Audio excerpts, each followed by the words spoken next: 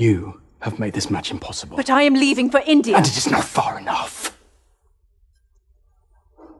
Do you think that there is a corner of this earth that you could travel to far away enough to free me from this torment?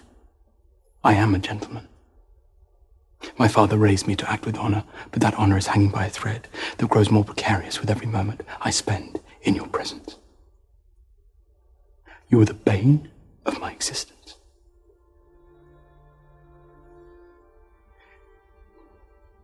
And the object of all my desires. Night and day, I dream of you.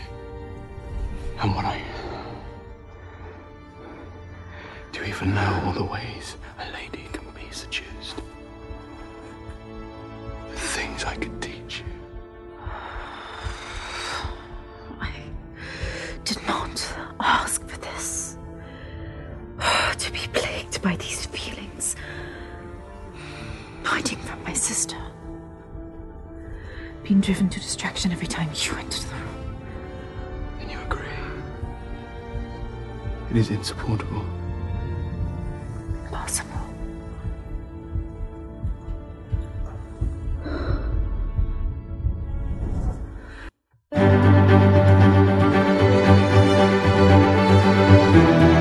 From Providence, Rhode Island, welcome to Bridgerton with Mary and Blake. It's a podcast dedicated to Bridgerton on Netflix, so sit back, relax, and let's get ready to spill the tea.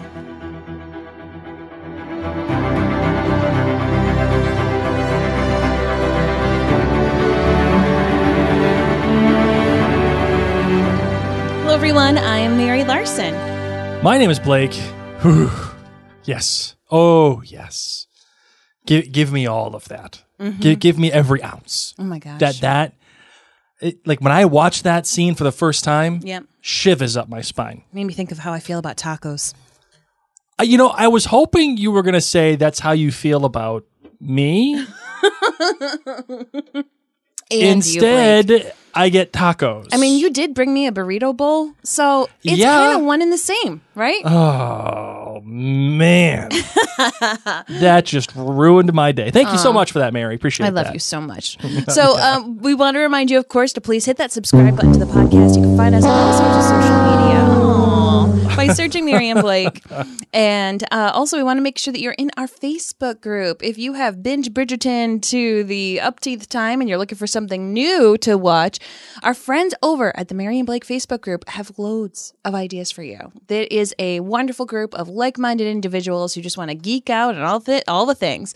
We also want to thank our friends at jointhenerdclan.com. If you are not yet a member there, for as little as $2 a month, you get to keep this podcast going. All right, let's get into the show. Actually, before we get into the show, I want to remind you, too, that at jointhenerdclan.com, we're going to be doing our episode of our top 5 favorite things to do or watch during Droughtlander or while Bridgerton is filming. So if you like what Mary and I watch and you respect our opinions, that's another episode that will be coming at just jointhenerdclan.com too. So that's another reason why you don't want to miss that place. Of course. Oh. All right. You ready to get into this episode, my love? Yes, I am. Let's do it.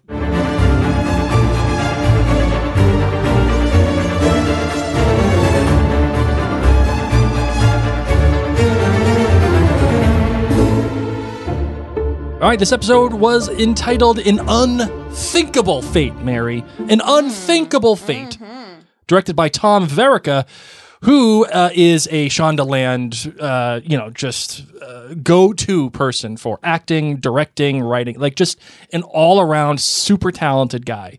This is not the only episode of Bridgerton that he has directed. He's also directed Shock and Delight, and also the episode Art of the Swoon, and he will be directing an upcoming episode of the Queen Charlotte spinoff as well. That's soon coming up. That's in development as we speak. The writer was Abby McDonald.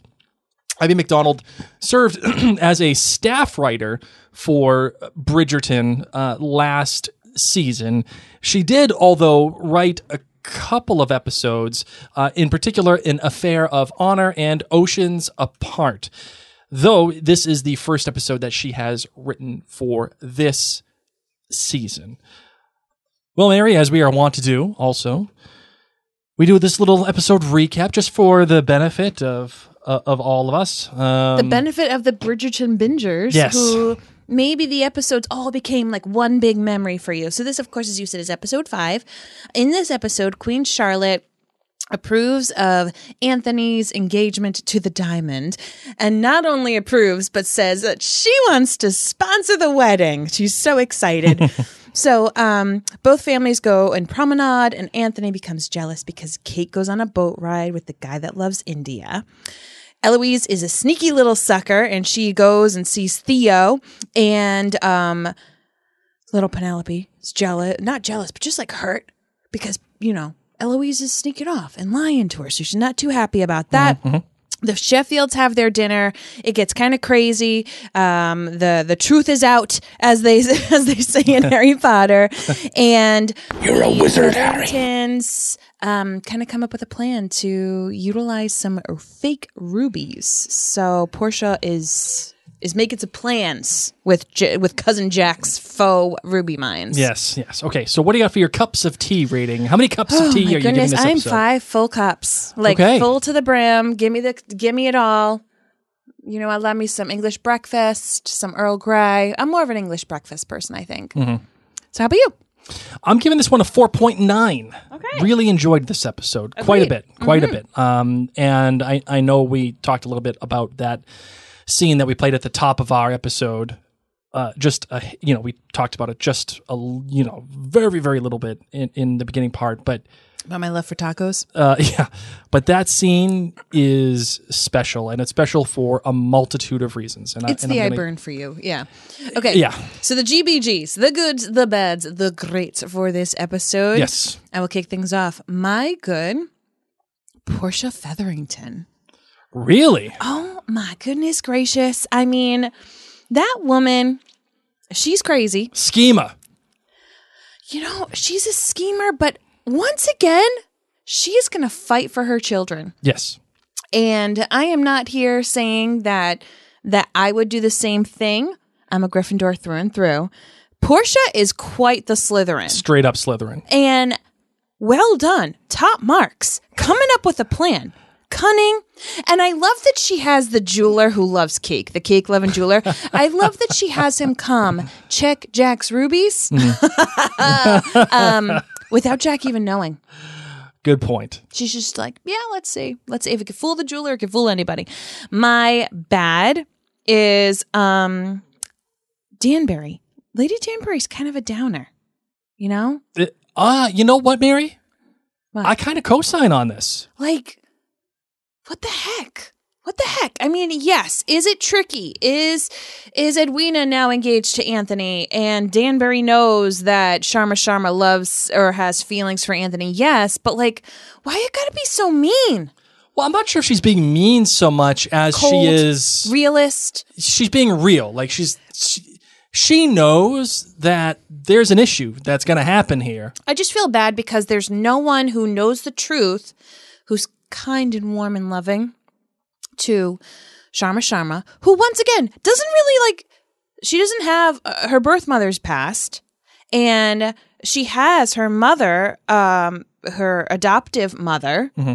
Mary, but they don't seem close at all. Mary doesn't even know. Mary Sheffield doesn't even know about this whole plan going on, and I just feel terribly. That's my bad. I just feel really bad for Sharma.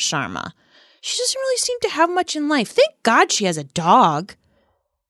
That's an emotional support pet, right? I mean, honestly. Yes. If she didn't have a dog in this show, I would be nervous for her. She's got some issues coming down the road. And when she pets that pooch, I'm like, you get those feelings out. Get them all out. Get those oxytocin in you, girlfriend. Oh. And then my great was Anthony standing up for the Sharmas and Sheffields. And not all heroes wear capes. Okay? That's what I'll say. Not all heroes wear capes. Yes.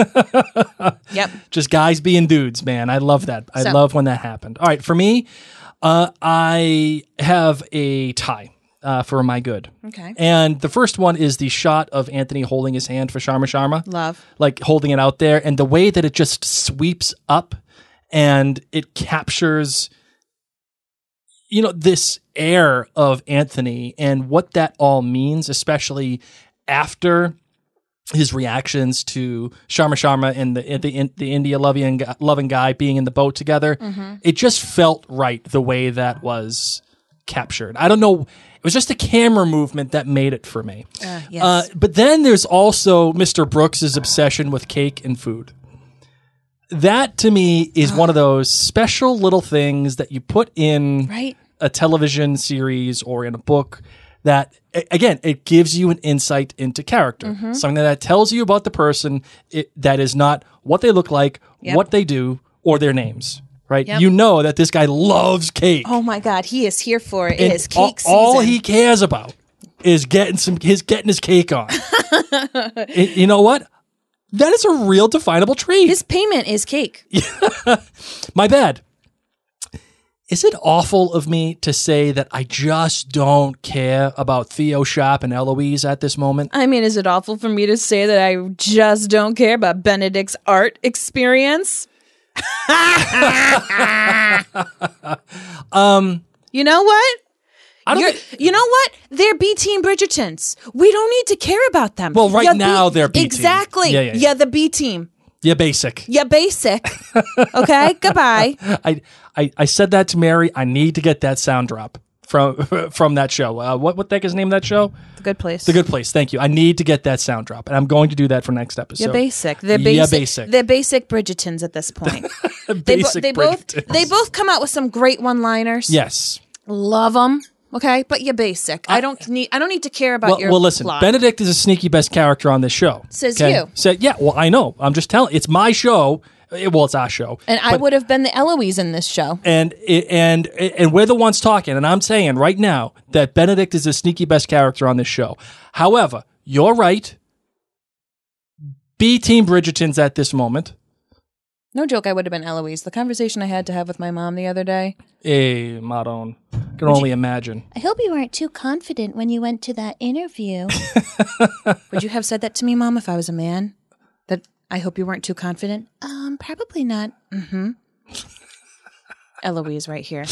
So, yeah, I just don't care. I don't care about Theo Sharp and Eloise at the That's moment. fine. I mean, he's cute. I'm in on Theo. Certainly a cute guy. Not going to lie. You know, May not know how to use punctuation. You know, thank God Eloise brought her pencil. but That's okay. So what's see. your grade? My grade is the opening. Well, really, it's the opening and the scene that I played at the top of our episode. But Okay. give me all of the opening.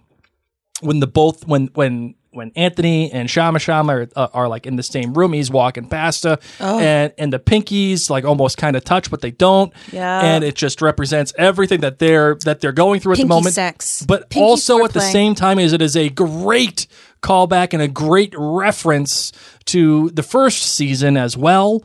And what transpired between Daphne and Simon at the same time, just really great stuff. It's a great way to reference its own iconography. Yeah. And reference its own mythology, and to put it into perspective. Like I'm here for that. There was this connection shared between Daphne and Simon at that moment when they touch pinkies and they're looking at the art.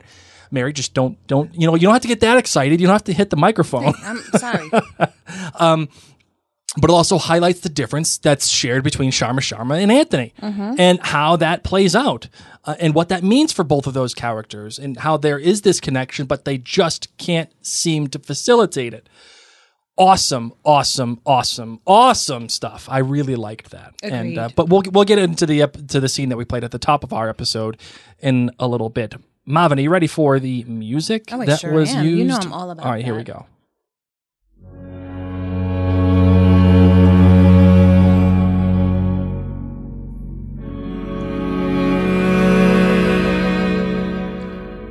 So, Mary, this is a cover. You wouldn't know by this point yet. And you know what? I'll get to the part. Let's get to the good stuff.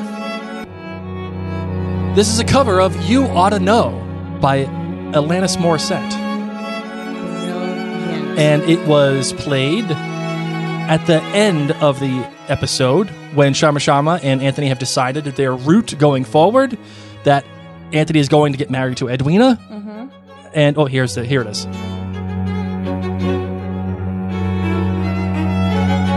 Most of my Alanis Morissette memories are middle school, sitting on a bus. Hold on. No,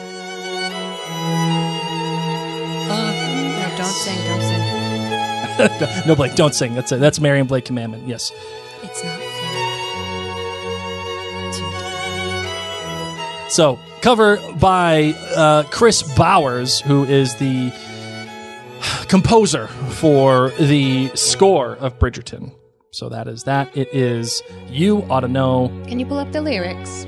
Sure. Yes, I The can. OG Alanis lyrics. Yes. Hold on. Let me. You're gonna have to vamp for me. Hold So on. yeah, I equate Alanis to my, puberty years of middle school and all of us belting these angsty lyrics out together on a bus, not even knowing what they mean. I know. And occasionally the because this was back 90s, occasionally the DJ would forget to use the blipped version, so there wouldn't be swears or anything in any of the words, and we'd go so excited. I don't think there's no cursing in this one, but man, Alanis, she got me. She got me when I was 13, and she got me now. So I kind of feel funny saying it because I'm not a girl, so maybe I should Doesn't pass this matter, off Blake. to you. Okay. We're thinking Sharma. I want you to know that I'm happy for you. I wish nothing but the best of both. Best for you both. An older version of me. Is she perverted like me? Would she go down on you in a theater? Does she speak eloquently? And would she have your baby? I'm sure she'd make a really excellent mother. Because the love that you gave, that we made, wasn't able to make it enough for you to be open wide. No, and every time you speak her name, does she know you told me? You'll hold me until you died. Till you died, but you're still alive. And I'm here to remind you of the mess you left when you went away. Just picture 13-year-old Mary. It's not fair. It's not fair. To deny me of the cross I bear that you gave to me. You ought to know. So it goes back and forth and on and on and on and on. And it talks about Mr. Duplicity and the whole thing. Are you thinking of me when you F her? The whole thing. So, very apropos, Mary. Oh, yeah. Very, you know what? Do yourself a favor. Do it on your own time. Go look at the lyrics. Or just listen. Just pull up Alanis. Have a moment with her. Whoa. I'm pulling up the real Alanis. No, I'm saying, you can't. Oh, but no. I'm saying if people are feeling it, if they're like, oh man, I haven't listened to that in so long. Yeah, you want to get whatever. your early 13-year-old self out, man. Just go do it. And so, Mary, we've been having an ongoing conversation about the music for this show, obviously, and who the music is meant for into this show. We've ranged from Madonna to now Alanis Morissette. Yep. We've gone this whole route here. Do you still feel like this is meant for us? I still think it's the elder millennial Gen X's. I still do. I think I kind of agree with you on this one. Yeah. Yeah, I think I agree with you on this one. I mean, they've gone back and forth. They've had Rihanna and the whole thing. But that's still millennial. I mean, yeah, that's mid-millennial, I feel like. Oh, man.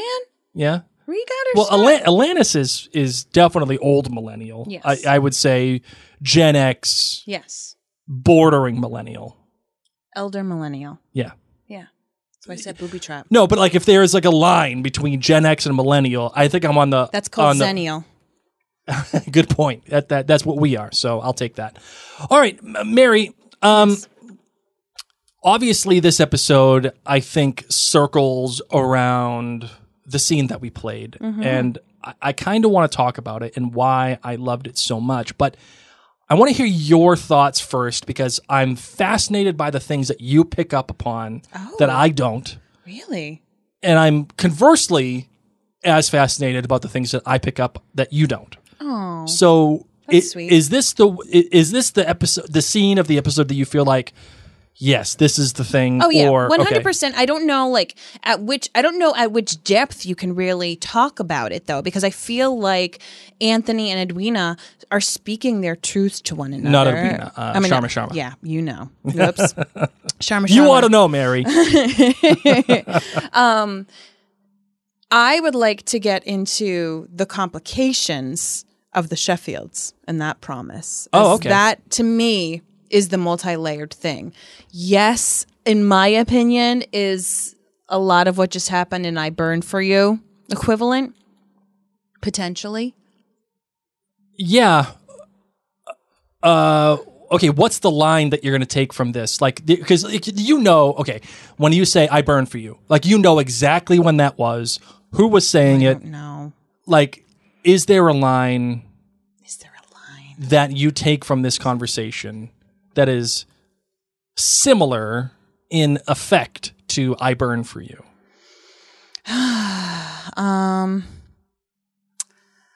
Because I'll tell you my thought. Give it to me. Well, I have two thoughts. One, it's like Anthony was giving himself positive affirmations when he's like, "I'm a gentleman. Oh, I'm a gentleman. loved that. I'm a gentleman." And he just kept trying to say it so he didn't do the wrong thing. Okay, I know which mine is. Okay, what is it? You are the bane of my existence and the object of all of my desires. Ah, good one, Mary. I quite like that. And the other one I like too is, and that's not nearly far enough, or something like. Yes.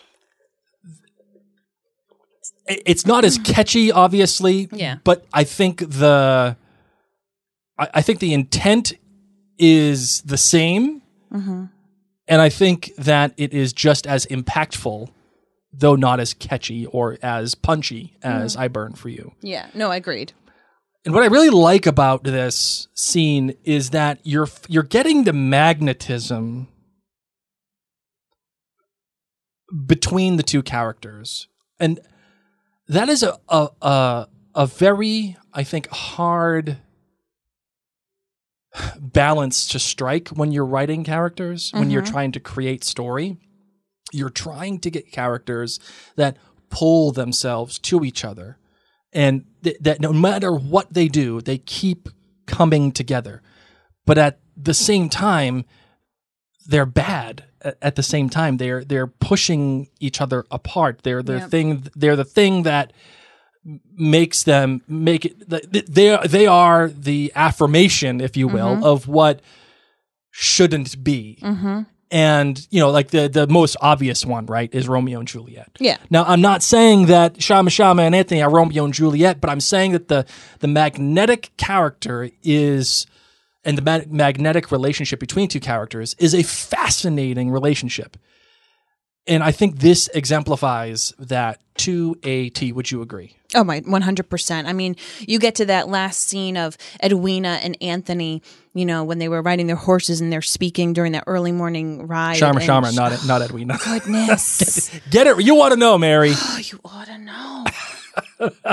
You know what I think I'm channeling? What? I think I'm channeling Anthony, how confused he must be. Like, ooh, whose name am I saying? As long as I say Sharma, I'm at least right somehow. Good point. As he's saying, like, okay, I'm going to call it off. Like, thank goodness for this issue. And, Sharma's saying, pleading, no, I'm not going to be the reason that my good-hearted, wonderful sister is not going to have a life of happiness.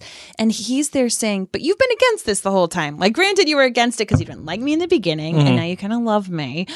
So like all of that conflict. And I love that they get to address that in that conversation. They get to address the multi-layers of the star-crossed lover situation they got going on. Yeah, we've talked, I think, a lot about what the two characters bring out of each other. And that we've obviously referenced the magnetism between the two and how they push and pull against each other.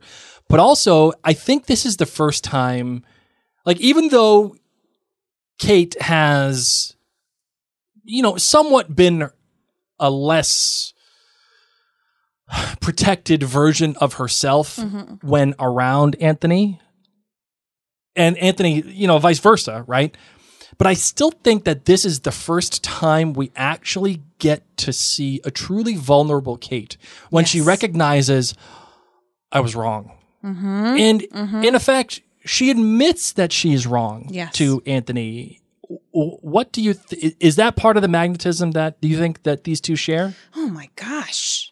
I mean, that and everything else that they've got going on. Just no matter what, they're the eldest in these families, and they're just trying to do the right thing. And the right thing is the opposite of what they want.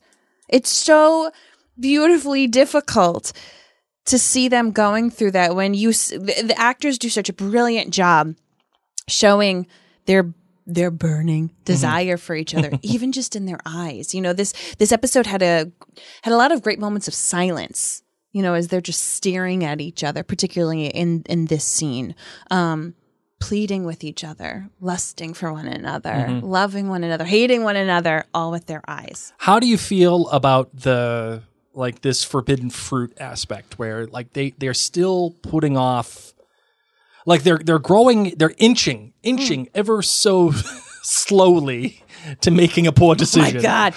It's just so different from Bridgerton season 1. Just got to put it out there. Like, we saw Anthony's bum thrust. Butt thrusts. Butt thrusts, like, every episode. And then, we saw Simon butt thrusts. We had swan sex. We had rain sex. We had library Beauty sex. And the Beast, library sex. We had it all. And now we've got eye sex. And it's so complicated and it's so difficult, and I am here for it. Really? So you're liking the I have been tease of it all. Yes.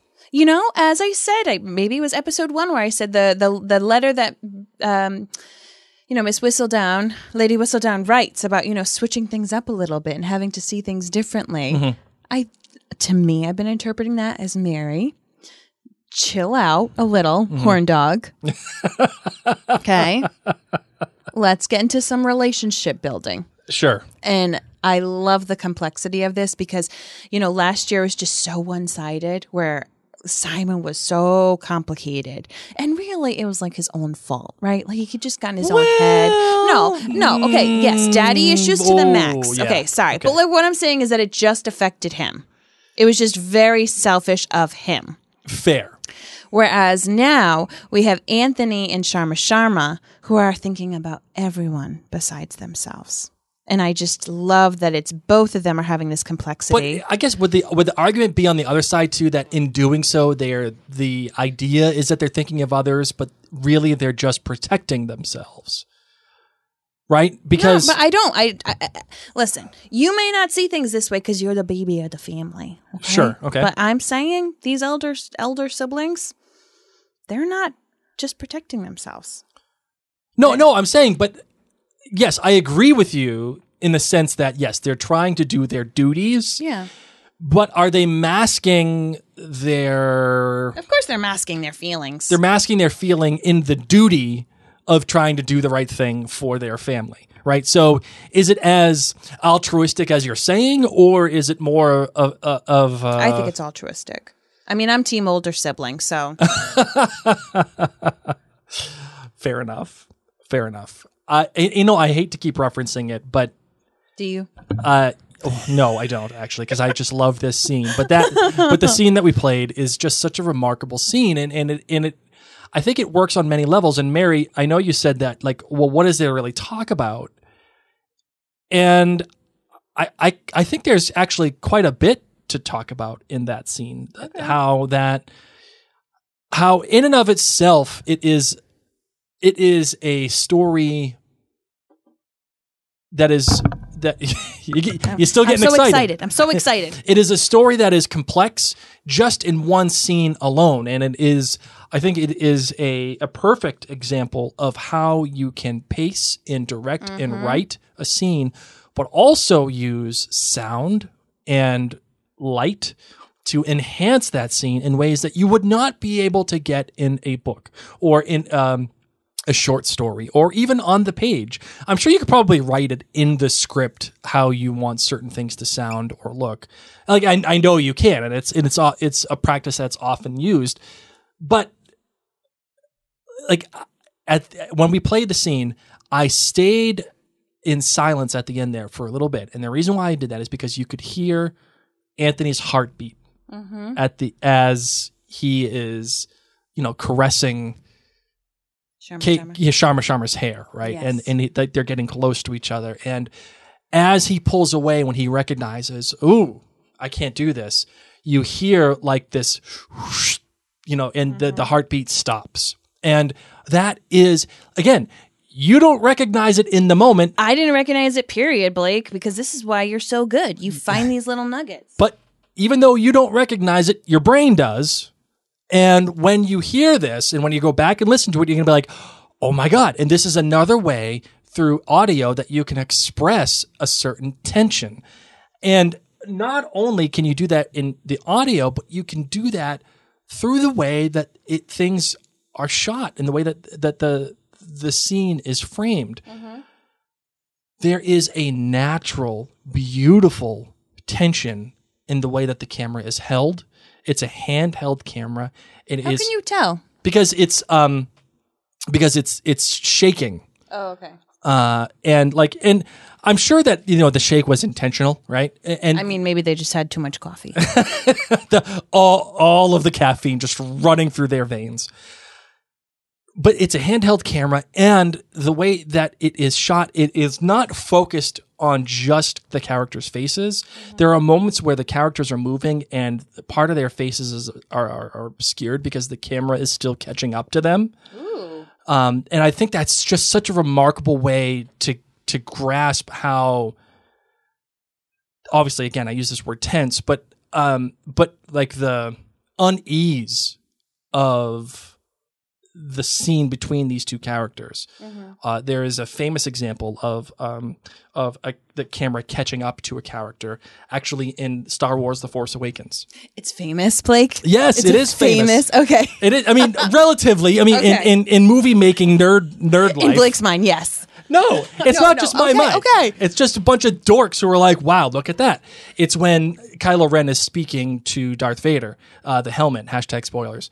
And he's looking up and down, and there's a moment when Kylo Ren is looking down at the floor, and then he looks up, but the camera doesn't move with him, and then eventually it catches up with his face. It's just a way to express that unease of the situation. And then also how the camera moves along with that. There are moments when Anthony is completely shrouded by Shadow? Sharma. Oh, okay. And the camera moves back and forth from shoulder to shoulder on Sharma, looking at Anthony.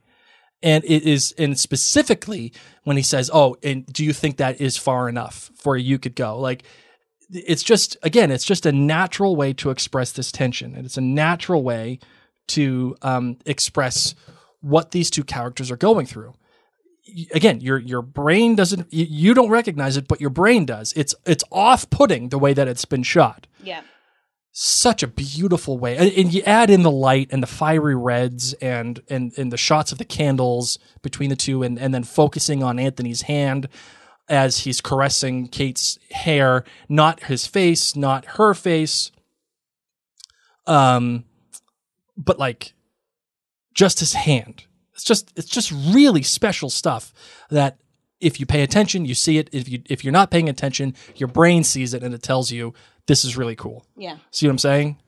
Yeah. So just loved that scene. So now that we have spent our time with the Sharmas, with Anthony, dealing with the Sheffields, unpacking that he and now Lady Bridgerton now know some of the situation that's been going on. Yeah, you knew that was going to happen. Oh my God. You knew that the whole world was going to come crashing down for Edwina and what that all meant and for yet her. this makes Edwina like love him even more. Yeah, because he stands up for her, right? Yes, he stands up for the whole family. He stands up for her mother. All I He want is stands him. up- Yes. Oh, poor thing. Oh my goodness gracious, poor thing.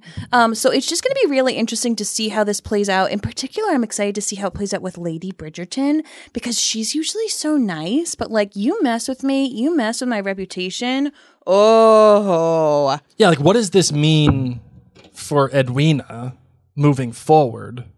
And what does this mean for Sharma? Well, like in this same episode, one of the Bridgerton kids was like, "Oh, when Anthony gets married, does that mean that Edwina's going to be the lady of the house?" And Lady Bridgerton's like, "Yup, she's going to be in charge of you all from here on out." And so imagine the fury she must have in that carriage ride going home, being like, "What the heck are we going to do?" Because I'm not going to let this gold digger come on up and be in charge of me and my kids. Yeah, but I mean, would she feel that about Edwina? No, but she might feel that about Sharma. So then, like, how does that transition even happen? Because it's going to happen. It's just a question of when and how. And we're putting we're putting somewhat of a timer on all of this. And I think that's a really effective tool too. Yeah, because the queen is now putting on this wedding. Right. So how does the queen take all of this? Like, this is going to be a world of hurt for the Bridgertons and the Sharmas coming up pretty soon. I mean, it's no kind of hurt, the way that if, Mr. Brooks doesn't have his cake, if he doesn't have his cake, hell. Forget about it. I mean, the world doesn't need to know. The world doesn't need to know this is their family drama. Now if Penelope got word of this, aka Whistledown, would she write about that? That's the question. Well, we just gotta acknowledge the elephant in the room. Penelope is not happy with Eloise right now. Eloise she's lying to her. Yes, like she even asks her, "Where were you yesterday?" When she knows that Eloise told the family she was hanging out with Penelope, and then she lies to Penelope. What the heck, Eloise? Yeah. But mind you, Penelope's been lying to Eloise for, a season. Yeah, good point. So, I mean, neither are innocent in any of this. No, but I don't like it. Yeah. I do not like it. Featheringtons, however, as I said, Portia Featherington got my good. My good. All right, so here's an early scribbling prediction. This ain't going to work out. What? There's 0.0 chance this works out. What works out? The whole Ruby, rubies? Yeah, no way. Of course it's not going to. That's why I'm here for it. Front row seat. Give me it as a good. I'm going to elevate it so I can just be sitting here eating my popcorn. Just no way this works out. No, Slytherin. And here's the thing that happens too. It may work out to begin with, but again, kind of like Han Solo says, women always find out. Always. You know it. And someone is going to find out these rubies, they're fake. And here's what's going to be ugly, is what this will do, not to, Prudence's, not to Prudence's. Isn't it Portia? No, Portia is the mother. Cheese? Oh, Prudence, yeah, Portia, okay. Prudence is the daughter. Oh, yeah. Not to her marriage, because she's getting married to the guy no matter what. What's going to happen to Penelope when she wants to get married? And does this taint the Featherington name even more? And will that prevent Penelope from getting married to anybody? Now, we know as fans that Penelope is going to eventually end up getting married to Colin.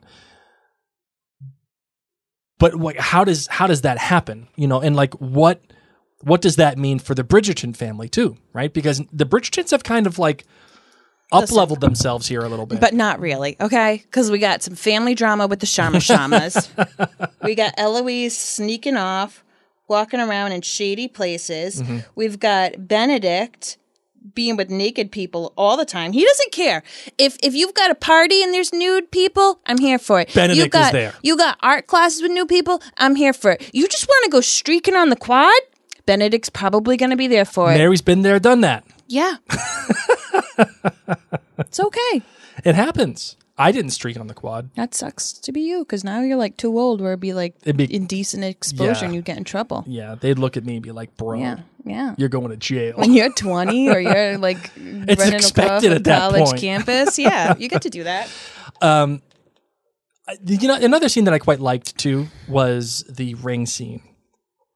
And I liked the ring scene because it just Mr. Brooks is. I mean, you're just here for all the cake scenes, Blake. Let's be real. Cake scene. We know how much you love the cake guy. I'm in on him, but I do love the fact that when Sharma puts on the ring, it's a beautiful ring and it fits perfectly. And I'm sure that it would fit perfectly on Edwina. However, the fact that we see it on Sharma first, it does fit just so. Mm. It just feels like that is the universe saying this ring is made for you. Duh. And I like that subtext. And it's not even really subtext. It's meant for romantics at heart like you, Blake. To be like, look, even the ring fits. Here is something that I predict that will happen too. The ring will not fit Edwina. Oh, well, that's why the sizing guy's there. I know, but I'm saying it won't fit Edwina. Oh, well, that stinks. And when it doesn't fit her, it's just another way that the universe is saying the ring is not meant for her. And like, just how beautiful is that? It was his mom's from his dad and their love story. Oh, I just can't. So that is that, Marvin. You got anything else that you want to talk about the unthinkable fate, the one that could be had between Anthony and Sharma, the pining and longing for each other? I'm here for all the the rest eye of their sex. lives. I'm just here. I'm here for it. Will you get sick of the eye sex? No, I won't. How? They're like, it has been teased for so long. They're going to have to pay it off, right? Like, do they? I know they're going to have sex. This is Anthony, but like, he exfoliates and lotions and oils that tush. Oh, yeah. All season long because he's like, people, I have standards. He's the male version of Wendy Peppercorn. Yes, lotioning and oiling. Oh, man. Yeah, he's I know that we're going to get a payoff. Yeah. I don't know what, but this is also Anthony. This is like kinky Anthony, okay? So when we do get the payoff, we're going to probably have some nipple biting. We're going to have all sorts of stuff. Oh, sure. You know? I'm ready. I'm ready. I'm here for the nipple biting. Yep. I'm here for the bum biting. Okay. Goodbye, swans. I want some close up. We're going to have some 50 Shades of Grey stuff. Yes, but like Bridgerton style. Maybe there'll be a feather. There's absolutely going to be a feather. Of course there is. Yeah. Lastly, Mary Sharma's parents, the Sheffields, are literally awful people. Yeah. And the dad is the ex-husband in Ted Lasso. Oh, perfect. He just gets to play awful people all the time. Just all the time. Just a bad dude. Yeah. All right. Anything else you want to talk about in this episode, my love? That is it. I think we're good. We even have some scribbling predictions that were thrown in there as well. So I think we can close this out.